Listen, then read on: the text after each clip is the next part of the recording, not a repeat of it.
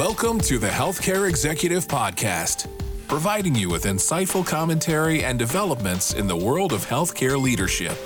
To learn more, visit ache.org. And without further ado, your host. Hello again, everyone. Welcome to the Healthcare Executive Podcast. Our guest today is Dr. Vin Gupta. He is a practicing pulmonologist, a healthcare futurist, and an expert on healthcare policy, as well as the senior principal scientist and CMO at New Health Initiatives at Amazon.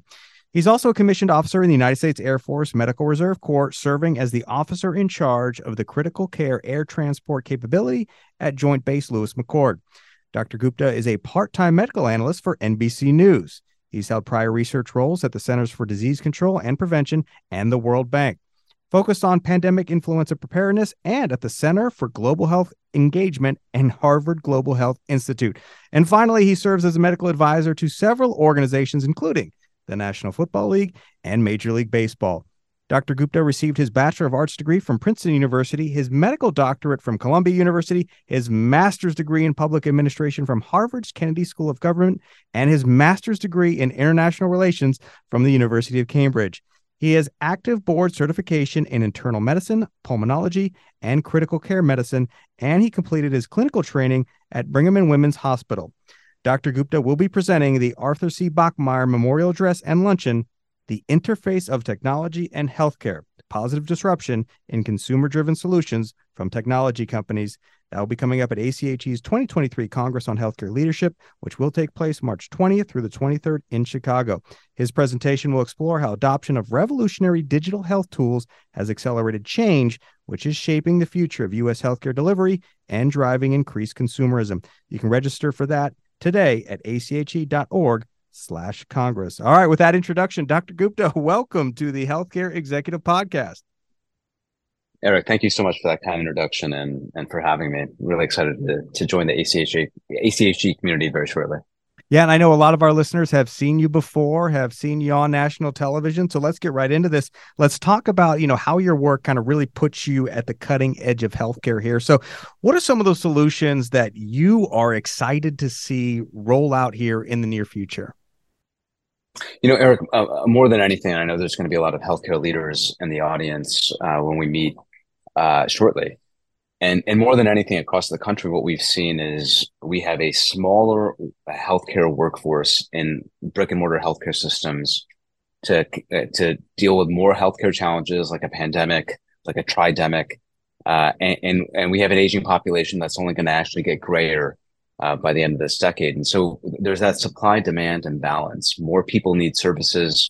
We have less trained workforce to actually deliver those services. And so where I think technology, technological solutions can help is in really keeping people at home to maximize that they stay as healthy as possible at home. So I love what we're seeing when it comes to innovative solutions for testing for more conditions in the at-home environment, and then being able to pair a positive diagnosis, say for an infectious disease like COVID or maybe one day flu, with same-day treatment and having that medication delivered right to your doorstep as well. The delivery of needed services in the at-home environment for more people will not only help meet people where they're at and meet this really interesting moment that we find ourselves in because of the pandemic, but I think it's also going to really help health systems at what is a very difficult time when it comes to workforce challenges, a workforce that is experiencing burnout. Again, these supply-demand imbalances. We need a pop-off valve here, and that's where I think health technology, and particularly these test-to-treat initiatives, can be really helpful. So let's talk about that smaller workforce a little bit. You mentioned burnout there. You mentioned emphasizing these new digital health tools, and it's something we've talked about before on this podcast, is maybe it's sometimes the struggle to build confidence with patients with some of these digital health tools. So how would you encourage healthcare leaders and their organizations to really build confidence in using some of these tools as part of their healthcare journey? Well, there is this trust gap. There's an information asymmetry. Often patients don't know, my patients don't know what tools exist already to help them, say, manage their COPD or to help them get quick treatment if, say, they came down with a diagnosis of COVID-19. There's an information asymmetry, and that breeds mistrust. If you don't know something exists, that's low cost and easy to access at home. So value, convenience, portability, selection. If we aren't messaging on that as healthcare providers and providing that information, that fundamentally is going to breed mistrust, because then patients are probably going to experience healthcare as it is today at scale. It's higher cost. It's saddled with frustrations like long wait times. That breeds mistrust. And so if there's a way to cut through all that, to really maximize efficiency for patients, it's to let them know that new solutions exist.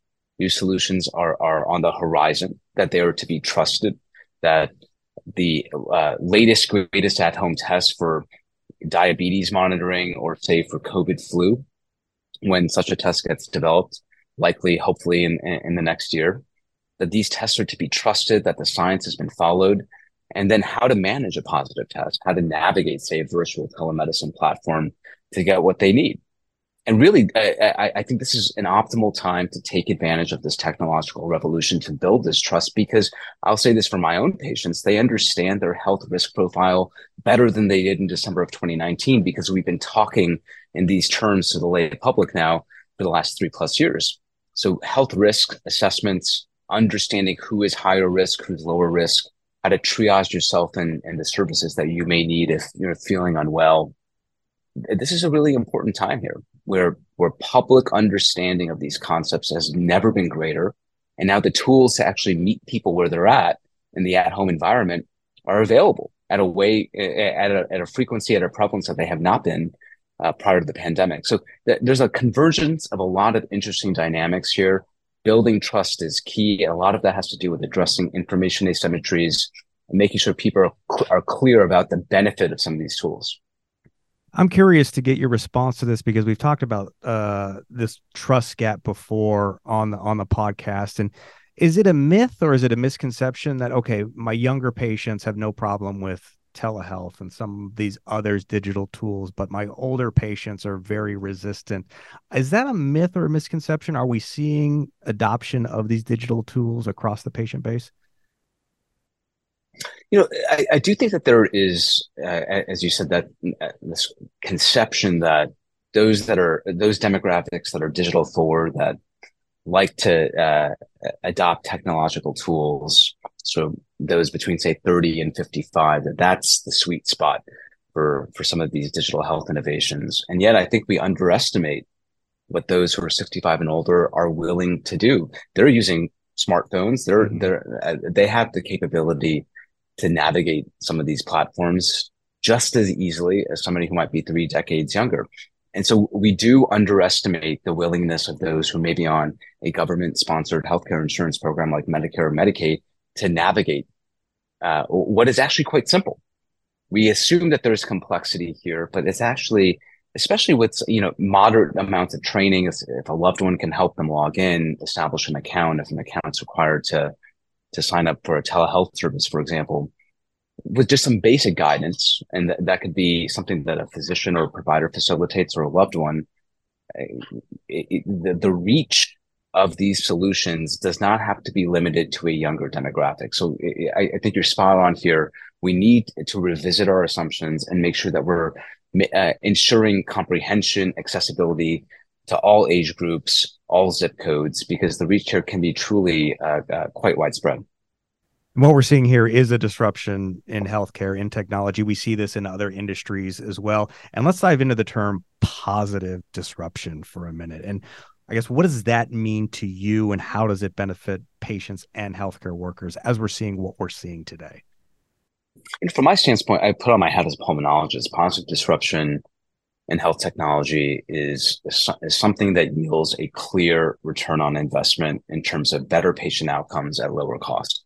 And especially as every healthcare leader in the room at ACHE is thinking about capitated reimbursement models, how do they deliver a set of healthcare services at one fee while netting some degree of cost savings for the patient, for the healthcare system, and improving their healthcare outcomes. I mean, it's quite a challenging set of outcomes to achieve.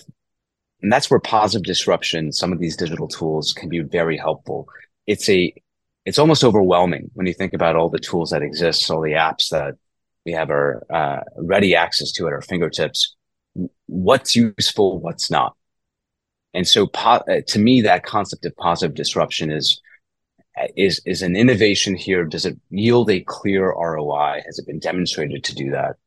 And how does it actually fit into existing clinical workflows? Do we have to completely transform how we care for patients, how the clinical day is structured, or is it a seamless fit?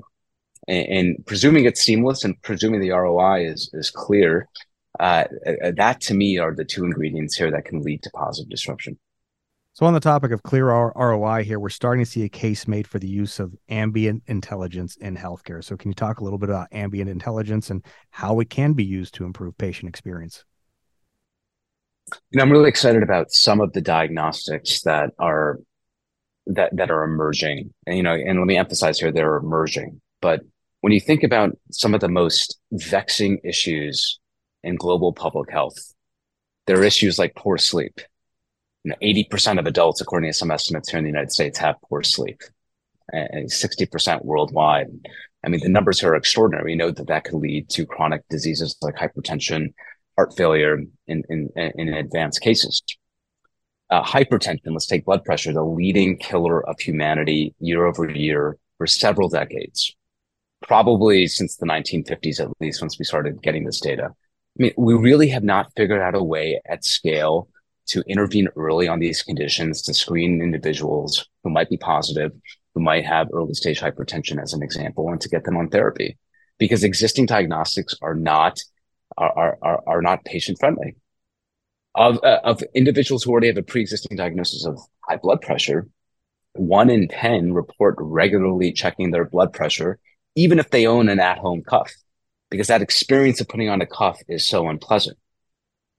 So that's telling us something here, that we need a different way, a different paradigm to think about next generation diagnostics and the ways in which our patients really want to interact with the healthcare system to get the care that they need. And that's where I think ambient intelligence has a clear opportunity. Again, it's early, but contactless vital sign tracking, some of this technology already exists today.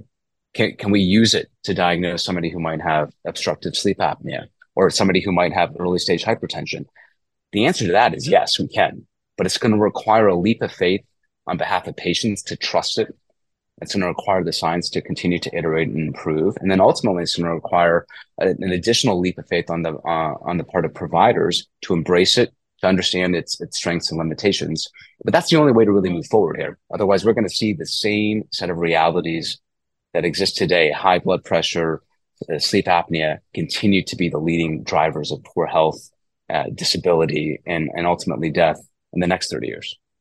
So let's look ahead a little bit. And we love when we have experts like yourself on the podcast, because we ask you to look into the future a little bit. You've been talking about how healthcare consumerism is going to evolve. So I guess what's the best way for healthcare leaders to prepare for everything you've been talking about? There needs to be engagement with the companies and the stakeholders that are innovating in digital health solutions. In some cases, those are traditional stakeholders in healthcare delivery, but there are new disruptors, new stakeholders in the space that are excellent when it comes to patient engagement, customer engagement, and really know how to deliver lovable products. And in this case, they're entering the healthcare space. I work for one of those companies, Amazon, that's trying to figure out how do we create lovable, engaging products that people will utilize and keep coming back to, but that will help them stay as healthy and as well as possible. Engagement is key, and some traditionally non-healthcare companies are really, really good at it. And so how do you take the best of those core strengths with the best of clinical medicine and evidence-based practice and combine the two?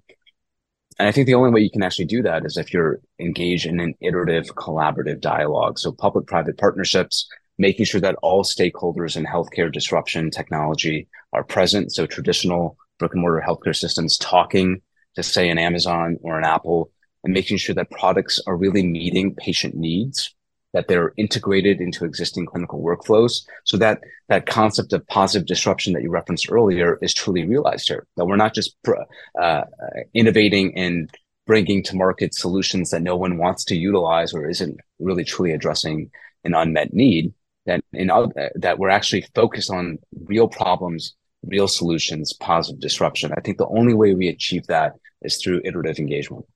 I love what you said there about bringing those who are experts in engagement to the table, even if they don't have a healthcare background there. So you've been doing a great job here, kind of previewing your keynote address at Congress. So without giving everything away, maybe a little plug here. What else can attendees look forward to hearing from you coming up in March?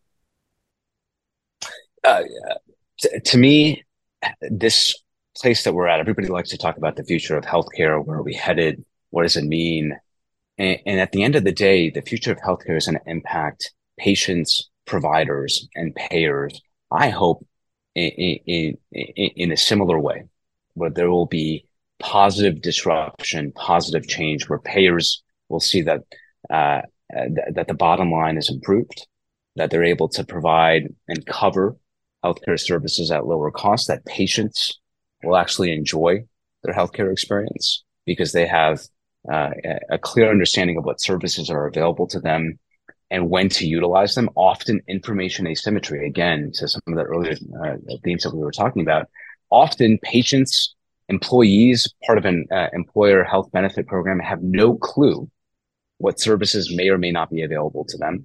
So health technology allows us to reset that and ensure that patient understanding is as clear as possible. So there's clear benefits to patients here in this moment of where is the future headed? Obviously for payers as well, just better economics. And then for providers, critically, as a provider myself, at this moment when we're talking about workforce challenges, 30% of physicians, maybe even as high as 40% of nurses are expected to leave the workforce by the end of the decade. We're expecting to see, according to Oliver Wyman, 10 million workforce shortage gap by the end of the decade across all health cadres. It's enormous, the gap between where we need to be from a workforce standpoint and where we will be. So that supply demand piece is really going to be key here, especially as we get a greater population by 2030. So what this all means for providers is so consequential here. And I hope providers see that there is clear end benefits to them, that they feel that they're part of these solutions, that they're heard and listened to. That's often what worries me the most. Is sometimes I hear this from my colleagues that they don't feel like they actually have a stake and that they're part of this discussion, that they're being listened to, that some of these solutions are being imposed onto them and they have to embrace them or not. And that's not going to create the type of effect, the amplification effect that we're hoping for. So clear end benefits to providers, to patients, to payers, but it's how we frame it. It's how we engage in productive dialogues. It's really going to determine what type of outcome we have in the next 10 to 15 years. Some critical themes for us to think about. You've been listening to Dr. Vin Gupta. He is a healthcare futurist, an expert on healthcare policy, and the senior principal scientist and CMO at New Health Initiatives at Amazon. Dr. Gupta, has been such a pleasure listening to you. Thank you for joining us today. Thank you for having me, Eric. And remember, you can hear more from Dr. Gupta at ACHE's 2023 Congress on Healthcare Leadership. That will take place March 20th through the 23rd in Chicago. To learn more and to register, please visit ache.org/Congress. Thank you so much for listening today. And we'll, of course, catch you next time on the Healthcare Executive Podcast from ACHE. This has been the Healthcare Executive Podcast, brought to you by the American College of Healthcare Executives. If you've enjoyed the show, please consider rating and reviewing on iTunes or your podcasting app of choice. And for more information, find us online at ache.org.